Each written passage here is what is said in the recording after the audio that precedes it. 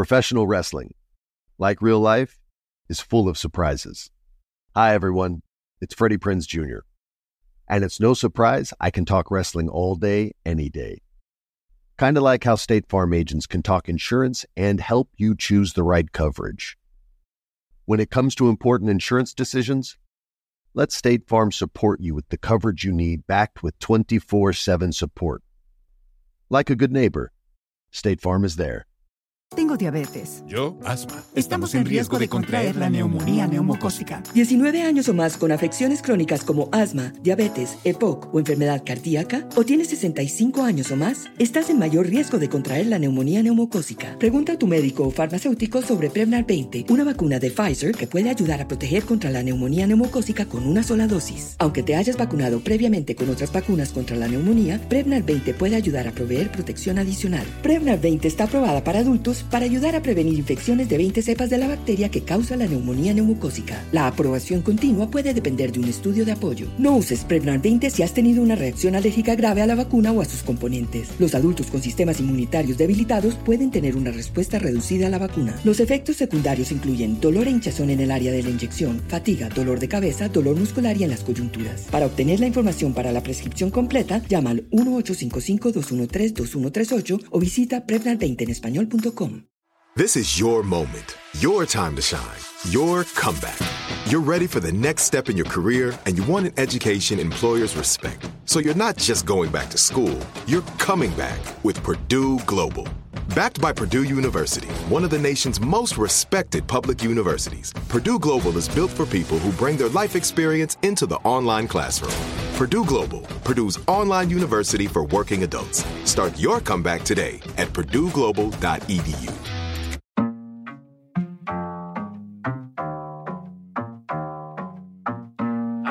Let me talk my talk. Here we go. How he said he living life as a gringo, where you question where you fit in every time you mingle. They say you do this with not enough that. My rapping is really bad. This life as a gringo. Yes, hello and welcome to another episode of Life as a Gringo. I am Dramos, of course. First and foremost, man, let me just apologize for leaving y'all hanging last week.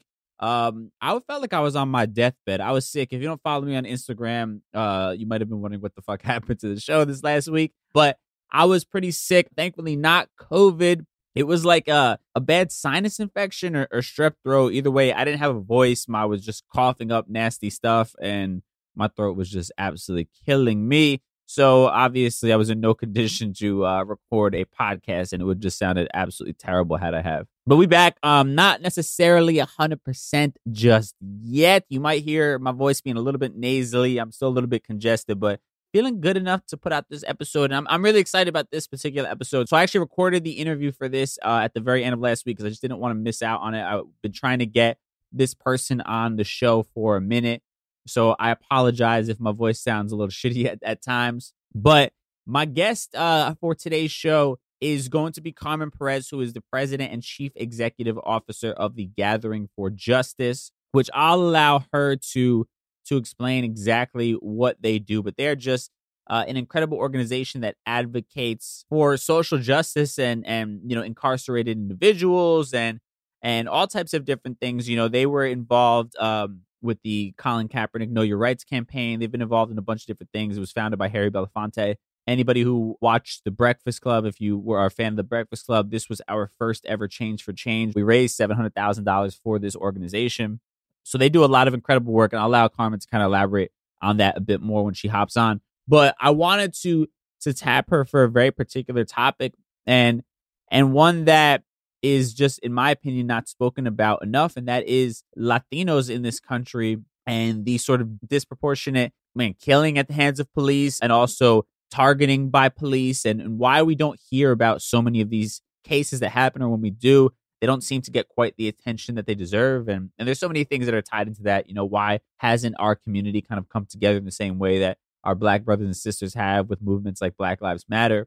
And I want to get somebody who is actively doing the work to give me her professional perspective as to what is going on. You know, she is somebody who's boots on the ground. This is what she does day in and day out. So I want to hear from her is this as big of an issue as I assume it is? I mean, I'm reading a lot of articles on, how they feel. There's a lot of speculation of the underreporting of Latinos in this country and as far as their treatment by the hands of police. And you'll also hear me reference a particular story that I think really opened my eyes to this last year when I was interviewing the Monterosa sisters, the sisters of Sean Monterosa, who was a young man killed at the hands of police, a Latin young man killed at the hands of police in California. And I'll elaborate on that further in the show with Carmen. But just to give some context, I interviewed them about their brother's story for my my TV show on LA TV. And it was just appalling to me that I hadn't even heard about this particular story. And when you hear the details of it, it really is just incredibly egregious. There's no sort of way you can reshape it as the police officer that killed him tried to do. It was just a heinous murder, and we barely heard about it, at least on a national level. So I want to dive into all that kind of stuff. And for this show, it just didn't feel appropriate to necessarily have the Ask a Gringo segment. I just wanted this to kind of live and let the conversation I had with Carmen live, because I felt it was very powerful. So we won't have that for this episode. Before that, though, we will do our deep dive as we normally do it. I'm just going to quickly kind of reference an article that I found in the Washington Post that really talks about this a bit. And then I want to kind of just be able to get quickly into the conversation with Carmen, because somebody, again, we've been emailing back and forth for months and just scheduling wise haven't been able to make this happen. So I'm really, really excited to have her finally on the show and hear her perspective on everything and to put everybody, including myself, on some game and some information that maybe isn't out there or we're not all keen to. With that said, let's keep it moving. We'll do our deep dive right now in a segment we call For the People in the Back. Say it louder for the people in the back.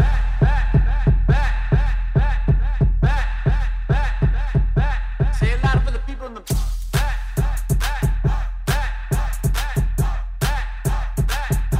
Say it louder for the people in the back. Okay, so like I said, I don't want to drag this out too much. I think the most important part of today's show is the actual conversation with Carmen Perez of Gathering for Justice. But I do want to reference an article that I had been reading that I found from June of last year. And it was a Washington Post article. And the title is Latinos are disproportionately killed by police, but often left out of the debate about brutality, some advocates say. Not the catchiest title, but shout out to Sylvia Foster Frau for writing this article. They reference a story of a woman whose son was sadly murdered by police, a Latin woman whose son was murdered by police in Los Angeles. And obviously it's heartbreaking when you hear about all this stuff. Like I said, when I interviewed Sean Monterosa sisters, I was just touched and moved hearing this firsthand experience from them. I'll put the link in the show notes if you want to check out that interview. It's up on YouTube. It's really just moving. I would suggest checking that out. But as far as this article goes, I just want to pull a couple excerpts that they're saying here. Now, Ernie Serrano is the man that was killed in Los Angeles that I just referenced. And in this article, one of the things I pulled from it was they said Serrano's death did not get much attention beyond the local news, but in a review of databases that track police killings shows that while their cases have largely gone untold in the national discussion of police violence, Latinos are killed by police at nearly double the rate of white Americans. And while the national debate on police killings has focused on Black Americans whose deaths at the hands of law enforcement have been high profile and outnumber those of other people of color, some activists say the situation for the Latino community has become critical. And I quickly want to preface this by saying this isn't one of these fucking conversations of like, we want attention or we want to take away from the attention that the African-American community has brought on an issue that is, obviously something they're struggling with. I don't want that to be the narrative. That's not what the point is. This is just raising my hand and saying like, hey, that definitely is a gigantic issue. And also we're experiencing a very similar issue that needs to be tended to. And we as Latinos, we as Black and brown people need to be aware of all that's happening and all that's affecting us. And to me, it only strengthens the idea that we need drastic police reform in this country. It definitely doesn't weaken all the work that organizations or people, using the words Black Lives Matter have done, all the protesting and all that. It to me, it only adds to the idea like, man, if it's not just a problem with one community, but another second, marginalized community is experiencing the same exact problem. Like this idea of police brutality is far bigger and more egregious than we even thought it was. And to me, that's how we have to be looking at this. Now, back to the article, they go on to say, it's a crisis in the same manner as it's a crisis in the Black community. Chances are, if anybody is going to get killed, they're going to be Black or brown, said Roberto Rodriguez, a professor at the University of Arizona who researches police brutality and was a victim himself in the late 70s. And I'm going to read a couple more excerpts from this article that I just found to be super fascinating, just to kind of set the stage for the conversation with Carmen. But in this article, experts kind of cite several reasons why the Latino community has often been left out of the debate about policing and reform. Carmen touches on a couple of very specific ones that they mentioned. One that I also want to touch on here is they talk about kind of the viewpoint of Americans when they view, what is the primary concerns of Latinos in this country. And they talk about immigration is viewed as the primary concern. They also say the lack of a standardized system for reporting police killings means that Latino victims are often categorized as Black or white, which is something Carmen and I will get into as well. But in the article, of course, they say Latinos as a group include a variety of cultures with different lived experiences. And as beautiful as our diversity is of as far as our culture goes, I think when it comes to things like this, when you talk about the statistics and all that, it sort of holds us back from being a part of the conversation, unfortunately. And Roberto Rodriguez goes on to say in this article, I think society has this notion that police violence is a Black and white issue, and it's not for Latinos. It's kind of like, quote, that's not your issue. Your issue is immigration. But the number of Latinos killed by police is off the charts, he said. And I'll throw some statistics here. They say since 2015, at least 1,059 Latinos have been fatally shot by police. And this is according to a Washington Post database that tracks police shootings. They talk about in cities like Chicago and Minneapolis, Latinos are killed at 6 times the rate of white people. They talk about that in the same database, which is mapping police violence. They say Latinos are killed at a disproportionately higher rate compared with whites in 24 of the nation's 50 cities. So half the country, essentially. And the last thing I'll quickly touch on is they talk about how occasionally the case of a Latino killing will land in the national spotlight. And they cite Adam Toledo, who March of last year was fatally shot by a Chicago police officer. But many are quick to point out that part of the reason that Adam Toledo got the widespread media attention that he did was because of his age. He was 13 years old. And it was also during the murder trial for Derek Chauvin, who, of course, murdered George Floyd. And actually, the last thing I'll pull from this article, and then we'll kind of get into our conversation with Carmen, was this quote from Leonard Gonzalez, who's a national vice chair and the former California chair of the League of United Latin American Citizens Civil Rights Committee, which is a mouthful. But the quote he said is, everything in criminal justice seems to revolve around African-American mistreatment, and rightfully so. But we also have a story to tell and a similar experience, and I don't think we're getting enough coverage. And I think that's a perfect way to say it, at least for how I feel. I think that rightfully so, Black people in this country are having the spotlight put on the injustices that they've been suffering for decades at the hands of police. But at the same time, there is also an issue in our community, and it needs to be spoken about, it needs to be covered, and it needs to be dealt with and taken seriously, which is, the big reason why I wanted to have a conversation like this. Carmen wasn't just a random guest that I came across. It was somebody that I've been actively trying to get to have this conversation because I felt like this is something so important that, unfortunately, many of our platforms are not speaking about. So as somebody with a platform, regardless of size, I want to make sure that I do my part to spread this information out there. So we'll do that, of course, with our conversation with Carmen Perez, who once again is head of Gathering for Justice. But first, let's take a quick break and then we'll be right back. Tengo diabetes. Yo, asma. Estamos en riesgo de contraer la neumonía neumocócica. 19 años o más con afecciones crónicas como asma, diabetes, EPOC o enfermedad cardíaca, o tienes 65 años o más, estás en mayor riesgo de contraer la neumonía neumocócica. Pregunta a tu médico o farmacéutico sobre Prevnar 20, una vacuna de Pfizer que puede ayudar a proteger contra la neumonía neumocócica con una sola dosis. Aunque te hayas vacunado previamente con otras vacunas contra la neumonía, Prevnar 20 puede ayudar a proveer protección adicional. Prevnar 20 está aprobada para adultos para ayudar a prevenir infecciones de 20 cepas de la bacteria que causa la neumonía neumocócica. La aprobación continua puede depender de un estudio de apoyo. No uses Prevnar 20 si has tenido una reacción alérgica grave a la vacuna o a sus componentes. Los adultos con sistemas inmunitarios debilitados pueden tener una respuesta reducida a la vacuna. Los efectos secundarios incluyen dolor e hinchazón en el área de la inyección, fatiga, dolor de cabeza, dolor muscular y en las coyunturas. Para obtener la información para la prescripción completa, llama al 1-855-213-2138 o visita Prevnar20enespañol.com. Like many of us, you might think identity theft will never happen to you. But consider this. There's a new identity theft victim every 3 seconds in the U.S. That's over 15 million people by the end of this year, equal to the populations of New York, Los Angeles, and Chicago combined.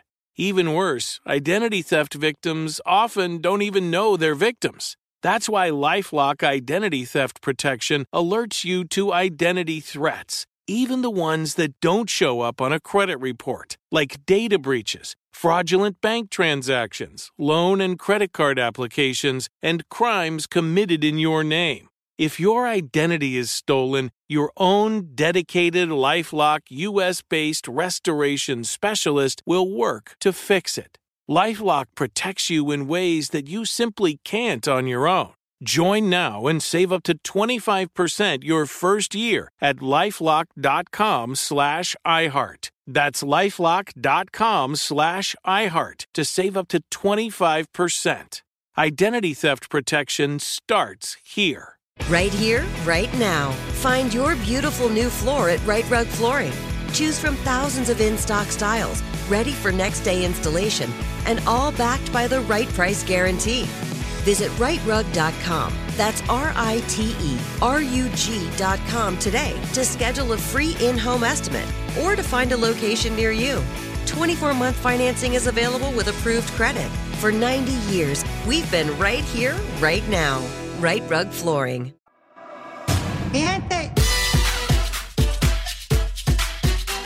All right, so as promised, I'm very excited about this week's guest. I feel like we've been connected in a few ways, sort of indirectly. As I mentioned, she's just an incredible activist and president and chief executive officer of the Gathering for Justice. Carmen Perez, how you feeling? What's going on? Thank you so much for having me. Of course. I like I said, I think we've been connected indirectly. First and foremost, with the Breakfast Club was, I think, the first kind of, I guess, iteration of that. I know Gathering for Justice was a part of our first ever Change for Change that we did, where we raised money for different causes. So that was a really exciting time. I know for me personally, that was the first time this organization was put onto my radar. So I think for anybody who's not familiar, let's just kind of start there first and foremost. In your own words, what exactly does the Gathering for Justice do? What is the work that you guys are working so incredibly hard on? Of course. Well, thank you so much again for having me. It's such an honor to be here. The Gathering for Justice is an intergenerational, intercultural social justice organization. We really use the wisdom of the elders and really kind of use our strength as young people to continue the movement, whether it's in stopping child incarceration, stopping police brutality. We have two task force. One is Justice League New York City, as well as Justice League California. We come together like Voltron, and we really try to highlight the ills of society by providing solutions. And so we have different activations. One is the 3-day juvenile justice conference called Growing Up Black Down, where we bring people who are directly impacted by the issue, as well as direct service providers, legislators, as well as artists, to talk about solutions and how we could change the landscape of the criminal justice system. And then we have our rapid response arm, which you see often is Justice League California, Justice League New York City. We worked on campaigns like Free Meek Mill. We worked on Take a Knee with Colin Kaepernick, Free Pedro Hernandez. But more importantly, we've seen and have been able to champion change when it happens to be around the work we do on police accountability. In California, you've seen us marching and protesting and getting arrested with the Monterosa sisters and really wrapping our arms around those young women, but particularly the family, on how to navigate this community that we call a police accountability community. Yeah, and I'm glad you mentioned that, because actually that's where I want to start, because that's the other connection, where you've kind of been in my orbit, where I interviewed the Monterosa sisters for my television show, and I was just so struck by the story. I think it's one thing to kind of read about it online or whatever, but it's another thing to actually hear the people that it's directly affected and hear from their mouths, and it really was something that struck me. And then also aggravated me, because I feel like the lack of just awareness that there was, I can only speak to being in the New York City area, but it definitely wasn't something that I know was on a lot of people's radar, at least on a national level. And for anybody who's not familiar, Sean Monterrosa was a 22-year-old Latino man who was shot in June of 2020, fatally shot by a Vallejo police officer. And it's just egregious when you hear the details of it, that, he was on his knees with his hands above his waist, and that a police officer shot him through the windshield of an unmarked police pickup truck. And it was back in the news this last month, where you had that police officer was finally fired, essentially, if I'm not mistaken. Let's talk about, I guess, this story as a whole, but also I think why stories like this do not get the attention that they definitely deserve. I think you're so right. It's what I've been trying to call attention to for over 2 decades. The fact that Latinos are overpopulated in our criminal justice system, and Latinos are also being killed at high rates by police, and police are not being held accountable. Yeah. And so I'll talk about that a little later. But in regards to the Sean Monterrosa case, I reached out to the sisters on social media. It's not really something that I do, but I felt compelled to, as somebody who's been in this field for over a decade, really working with families like Eric Garner's family, or even Freddie Gray's family, Pedro Hernandez's family, to not support a family who also was Latino, was something that was, kind of tugging at my heart. And so I reached out to them, and I interacted with Michelle, who gave me her number. Unfortunately, I took the wrong number down. And so it took about a month for us to connect. Sure. And from that moment, I just spoke to them and I said, look, I'm here to support you at whatever capacity I can. I'm not necessarily on the front lines in the streets, but I could wrap my arms around you with my organization. And so the Gathering for Justice has worked closely with the Monterrosa family for over, I think it's 1.5 years since 2020, to help them get justice for Sean. So yeah, I reached out to the sisters, and we've been working with them ever since. And for me, I was so angry at the way in which Sean was killed. Yep. As you mentioned, he was on his knees with his hands up when Vallejo police officer Jarrett Ton shot from the backseat of his car in an actual moving vehicle. And so this is the police equivalent of a drive-by shooting, right? Like for a young man to be on his knees, and to have an officer who is storming in with a shotgun, right, is really, there's no way Officer Ton, right, could have felt threat at any point entering, especially from the backseat of a moving car. And so, also the officer was involved with 3 other shootings prior to Sean, and the Vallejo Police Department is has the highest rate of shootings in Northern California. And so we really were trying to support the sisters by helping them develop talking points, by just kind of building with them, getting to learn what justice looked like for them and their family. But, they were sharp. As you've had them on your show. These 2 young women are super sharp. We just kind of helped them brush up their skills. My husband and I wrote an op-ed for them, and, really got the attention of Becerra, Attorney General Becerra, who at the time was in office but didn't do anything, right? And then we also kind of put it in the op-ed that they were, hoping that Rob Bonta would get the AG position. And so he did.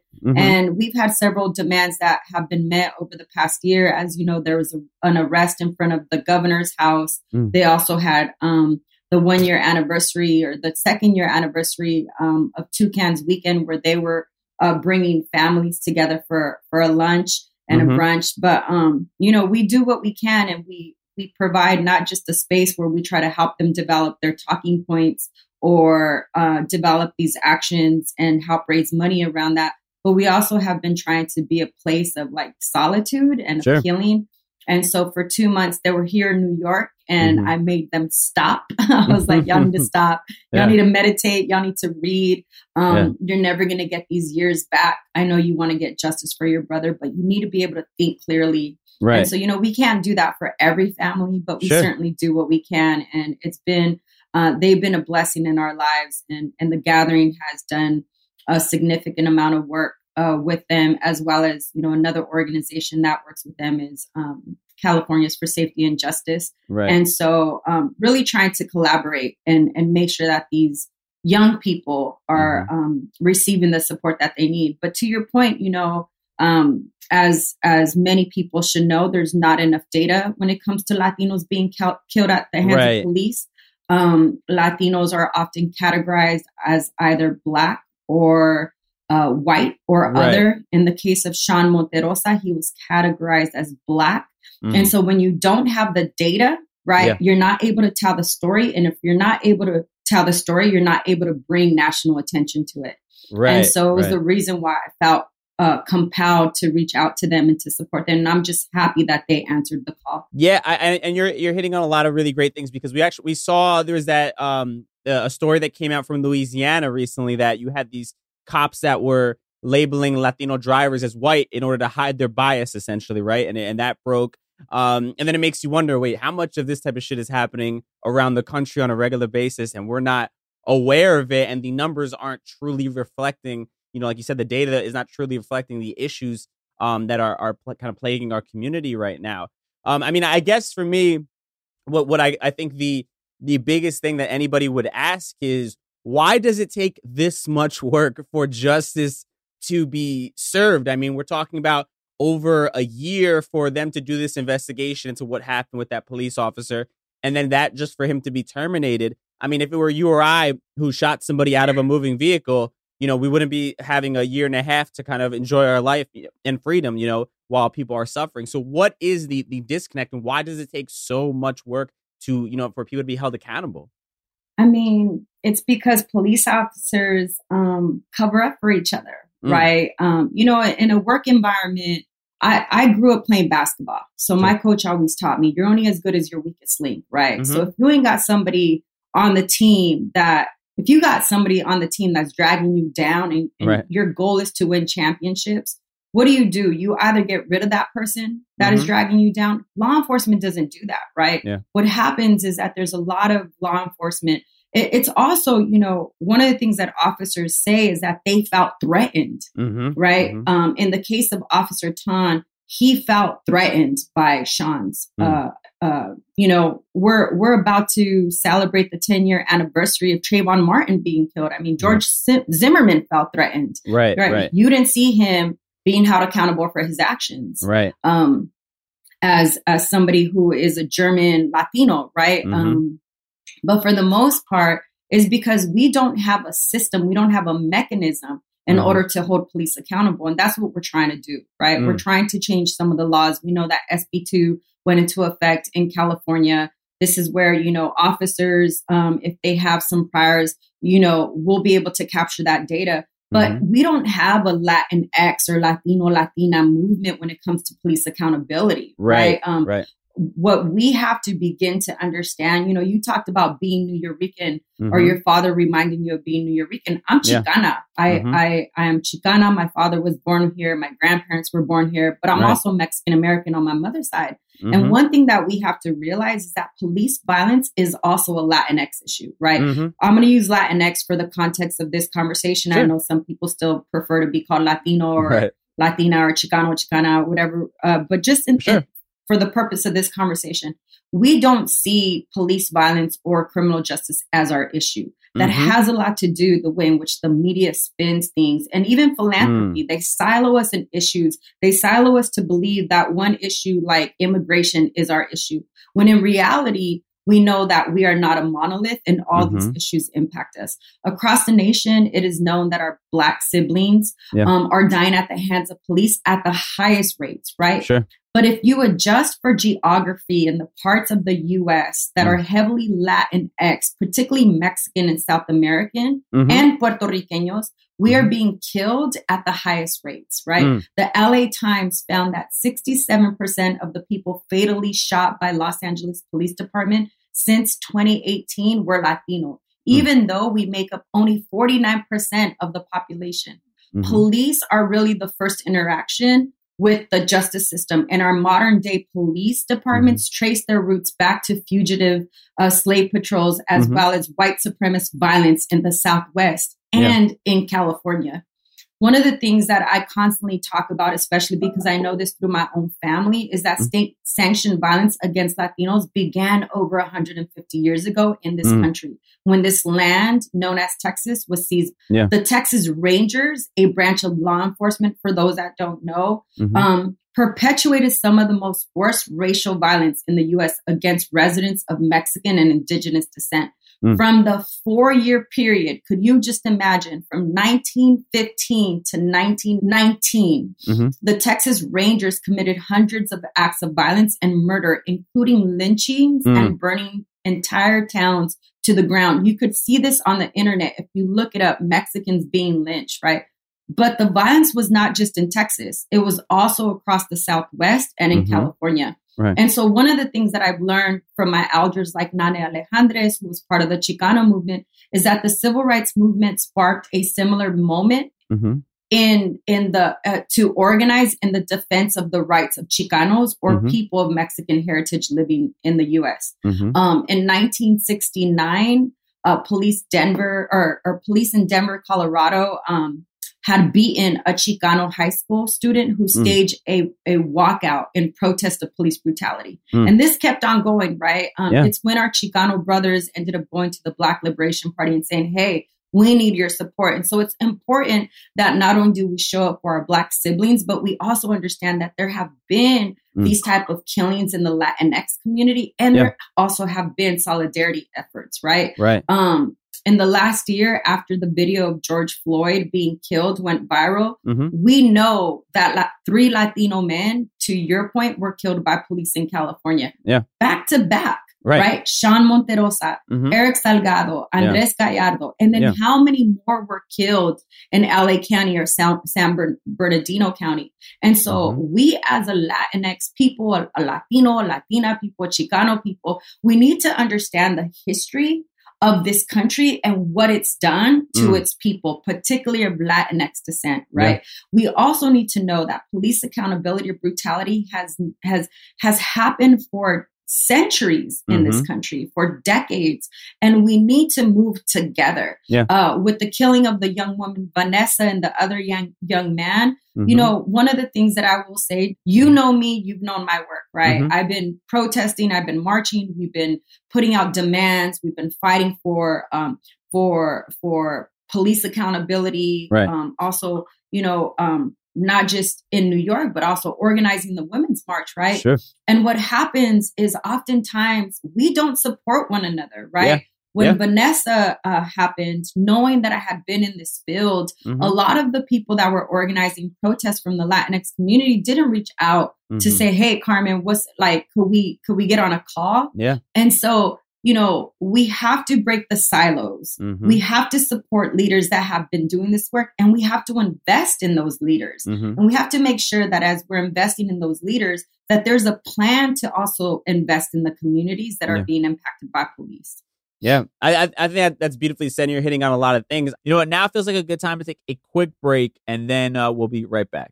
Tengo diabetes. Yo, asma. Estamos en riesgo de contraer la neumonía neumocócica. 19 años o más con afecciones crónicas como asma, diabetes, EPOC o enfermedad cardíaca, o tienes 65 años o más, estás en mayor riesgo de contraer la neumonía neumocócica. Pregunta a tu médico o farmacéutico sobre Prevnar 20, una vacuna de Pfizer que puede ayudar a proteger contra la neumonía neumocócica con una sola dosis. Aunque te hayas vacunado previamente con otras vacunas contra la neumonía, Prevnar 20 puede ayudar a proveer protección adicional. Prevnar 20 está aprobada para adultos para ayudar a prevenir infecciones de 20 cepas de la bacteria que causa la neumonía neumocócica. La aprobación continua puede depender de un estudio de apoyo. No uses Prevnar 20 si has tenido una reacción alérgica grave a la vacuna o a sus componentes. Los adultos con sistemas inmunitarios debilitados pueden tener una respuesta reducida a la vacuna. Los efectos secundarios incluyen dolor e hinchazón en el área de la inyección, fatiga, dolor de cabeza, dolor muscular y en las coyunturas. Para obtener la información para la prescripción completa, llama al 1-855-213-2138 o visita Prevnar20enespañol.com.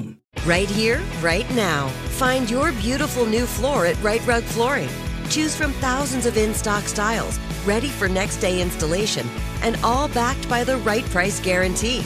Visit rightrug.com. That's RITERUG.com today to schedule a free in-home estimate or to find a location near you.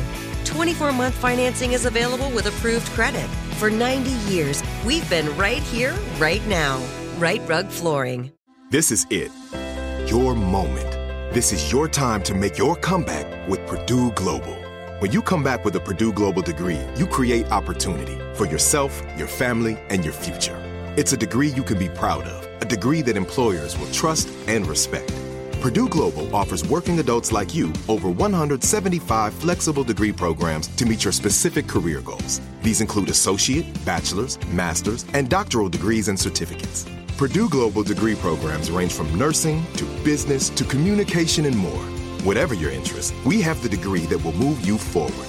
You have the knowledge, you have the experience. Now it's time to get credit for the work you've done and earn the recognition you deserve with Purdue Global, Purdue's online university for working adults. You know you're worth it. We do too. So don't wait another second to get the degree that will take your career to the next level. Start your comeback today at purdueglobal.edu. All right, we are back with Carmen Perez. Last thing I want to ask you, though, I know that as an organization, you believe in nonviolence, right?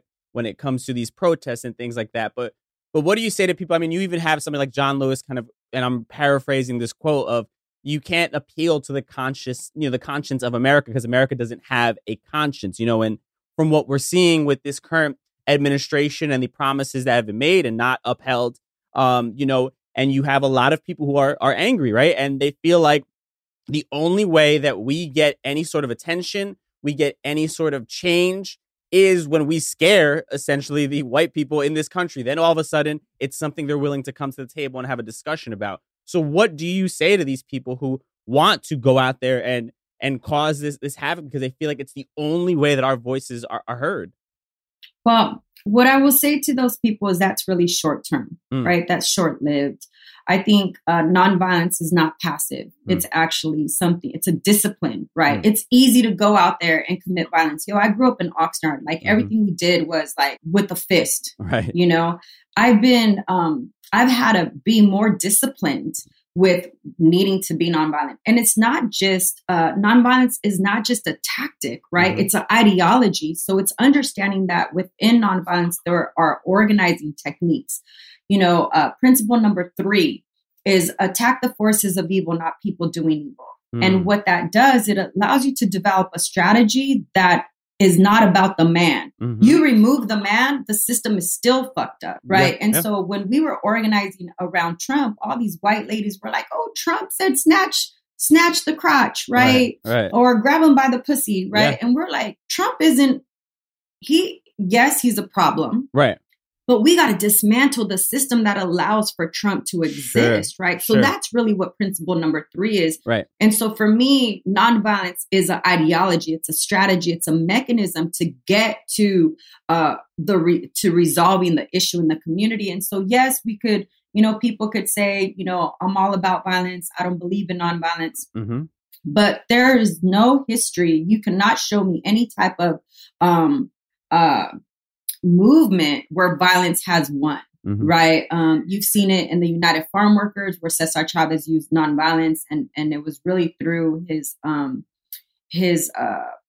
protest to hunger strike, right?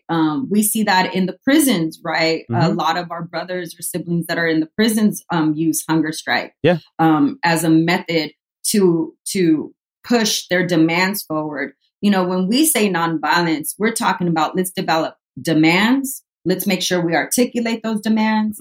And if you don't hear our demands, then we're going to show up in large numbers onto the streets. And that disrupts the system, right? Mr. Belafonte always talks about like, you need to disrupt the system. You got to stop what's happening every single day.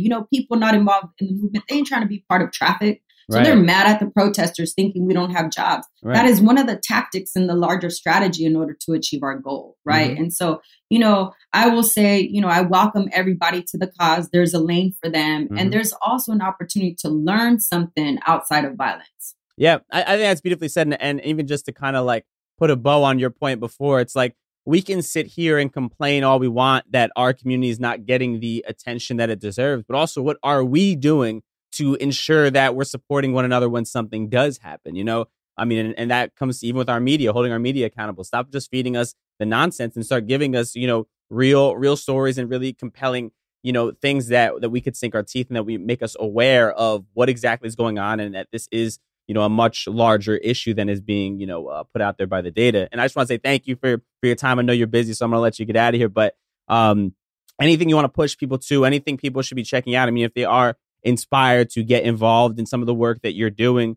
any of the causes that are going on out there, like what's a good starting point for them? Yes. So I just want to remind all of you, there's a lane for you in the movement. If you're able to donate, make donations, if you're able to volunteer, we're always happy to accept volunteers. Follow us at Gather 4 Justice or at NY Justice League, as well as go to our website. We are currently hiring right now. So if you are interested in doing this work long-term, please look at our website. We have several positions open.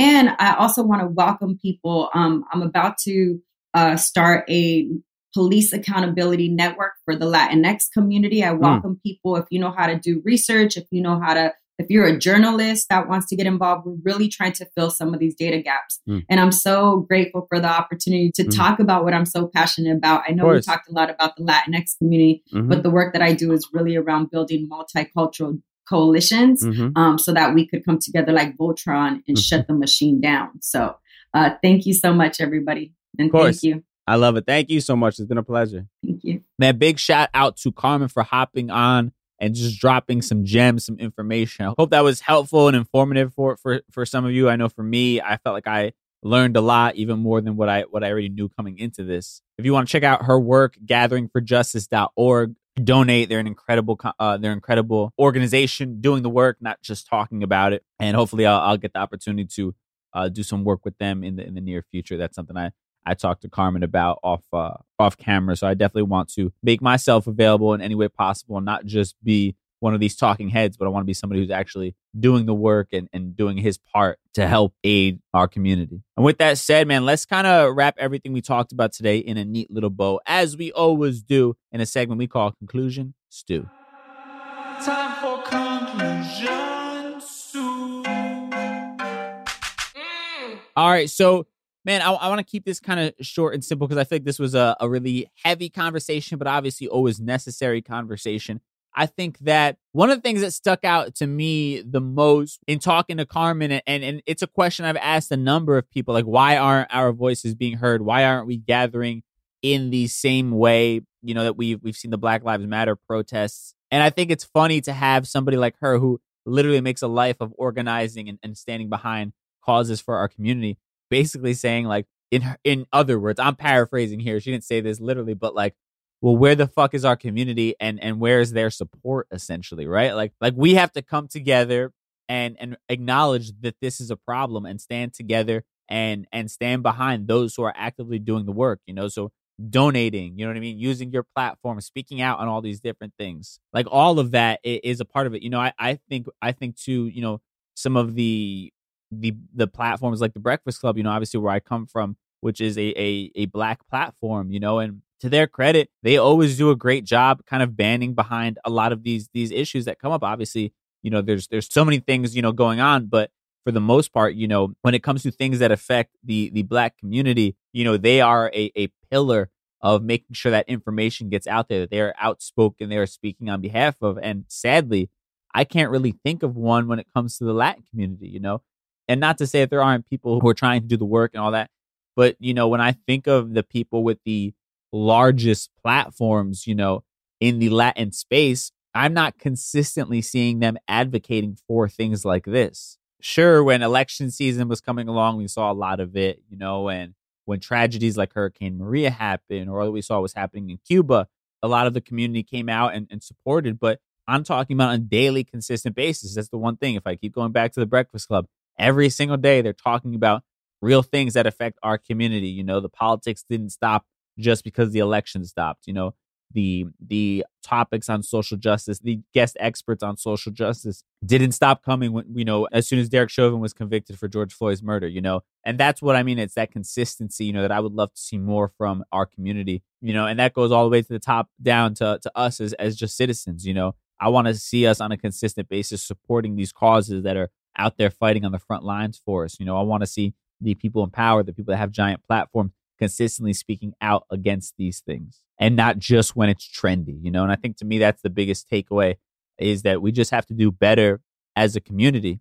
The numbers are there if you want to see them, the stories are there if you want to read about them. Now we have to take action and make sure that our voices are being heard, and we have to unify together, regardless of our different backgrounds and different causes that we're fighting for. I mean, this is literally something that is affecting all of us, black and brown, in this country. And we all need to do our part to combat this and support those who are actively doing the work to combat this. So once again, gatheringforjustice.org, you can donate. Literally, there's a giant donate button on the page of the site, front page of the site when you go there.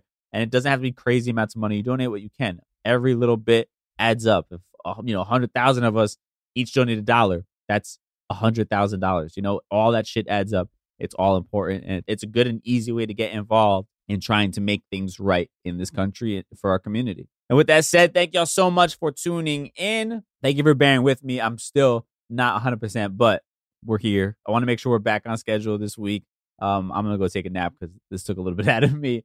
I'm a little short of breath for talking this much. I'm not used to talking this much since I got better, but we'll be back on Thursday with our brand new episode, our Thursday Trends, of course. Oh, and just a reminder, mindofayounglord.com, young spelled Y-U-N-G, mindofayounglord.com. You can pick up your gringo hats. I have a few left. Shout out to everybody that's been picking them up so far. I appreciate all the love and support. You can also pick up a pin from your native country to put it on there and customize it. Of course, I got the Puerto Rican flag on mine. And I'm doing speaking engagements. I have one on Thursday. So you want to book me for speaking engagements? It's something I'm prioritizing this year. So colleges, high schools, jobs, anywhere. I'm speaking, I think, with a software company, their Latin division on Thursday. So I'm really, really excited about that. So that's definitely the goal for 2022, do more of those types of things, be able to touch people beyond just the podcast, but also come to where you're at and have these important conversations. And that's it. Appreciate y'all. At DJ Dramos on Instagram, I'm going to be part of the Ask a Gringo segment for Thursday's show. And I'll catch y'all on Thursday. Peace. Life as a Gringo is a production of iHeart's My Cultura Podcast Network. Tengo diabetes. Yo, asma. Estamos en riesgo de contraer la neumonía neumocócica. 19 años o más con afecciones crónicas como asma, diabetes, EPOC o enfermedad cardíaca, o tienes 65 años o más, estás en mayor riesgo de contraer la neumonía neumocócica. Pregunta a tu médico o farmacéutico sobre Prevnar 20, una vacuna de Pfizer que puede ayudar a proteger contra la neumonía neumocócica con una sola dosis. Aunque te hayas vacunado previamente con otras vacunas contra la neumonía, Prevnar 20 puede ayudar a proveer protección adicional. Prevnar 20 está aprobada para adultos para ayudar a prevenir infecciones de 20 cepas de la bacteria que causa la neumonía neumocócica. La aprobación continua puede depender de un estudio de apoyo. No uses Prevnar 20 si has tenido una reacción alérgica grave a la vacuna o a sus componentes. Los adultos con sistemas inmunitarios debilitados pueden tener una respuesta reducida a la vacuna. Los efectos secundarios incluyen dolor e hinchazón en el área de la inyección, fatiga, dolor de cabeza, dolor muscular y en las coyunturas. Para obtener la información para la prescripción completa, llama al 1-855-213-2138 o visita Prevnar20enespañol.com. Right here, right now. Find your beautiful new floor at Right Rug Flooring. Choose from thousands of in-stock styles, ready for next day installation, and all backed by the right price guarantee. Visit rightrug.com. That's RITERUG.com today to schedule a free in-home estimate or to find a location near you. 24-month financing is available with approved credit. For 90 years, we've been right here, right now. Right Rug Flooring. This is it. Your moment. This is your time to make your comeback with Purdue Global. When you come back with a Purdue Global degree, you create opportunity for yourself, your family, and your future. It's a degree you can be proud of, a degree that employers will trust and respect. Purdue Global offers working adults like you over 175 flexible degree programs to meet your specific career goals. These include associate, bachelor's, master's, and doctoral degrees and certificates. Purdue Global degree programs range from nursing to business to communication and more. Whatever your interest, we have the degree that will move you forward. You have the knowledge, you have the experience. Now it's time to get credit for the work you've done and earn the recognition you deserve with Purdue Global, Purdue's online university for working adults. You know you're worth it. We do too. So don't wait another second to get the degree that will take your career to the next level. Start your comeback today at purdueglobal.edu.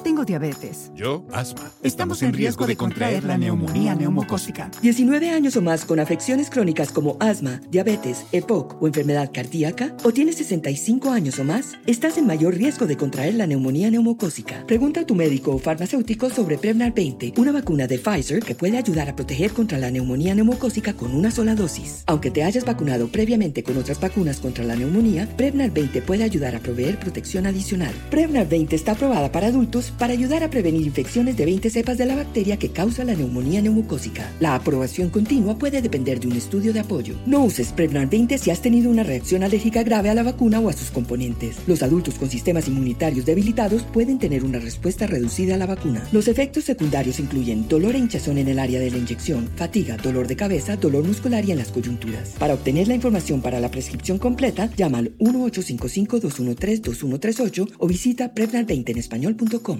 What the world needs now is positivity.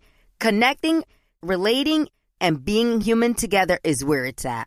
Hi there, Honey German, and I know life happens, but trust, you got this. And State Farm got us.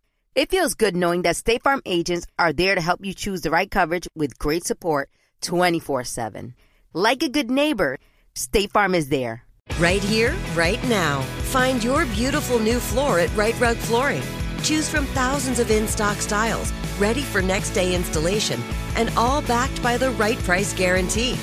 Visit rightrug.com. That's RITERUG.com today to schedule a free in-home estimate or to find a location near you. 24-month financing is available with approved credit. For 90 years, we've been right here, right now. Right Rug Flooring. Are you still searching for your perfect place to call home? Well, now is the time to buy at Fisher Homes. If you're looking to move in before the end of 2024, May could be your last opportunity to start building your dream home and close before the year's end. If you're hoping to move in even sooner, Fisher Homes also has homes that are move-in ready and waiting for you, where you can start enjoying the benefits of homeownership even faster. Schedule your personal tour with a new home advisor today at FisherHomes.com and make this spring the season you find your perfect home sweet home. Hey guys, back at the playground again, huh? Yep. You know what this playground could use? A wine country. Heck yeah, and some waves so we could go surfing. Oh, yeah. Love that. A redwood forest would be cool. I'm in. Ski slopes. Let's do it. Can a girl go shopping? Yeah, baby. Wait. Did we just invent California? Discover why California is the ultimate playground at visitcalifornia.com.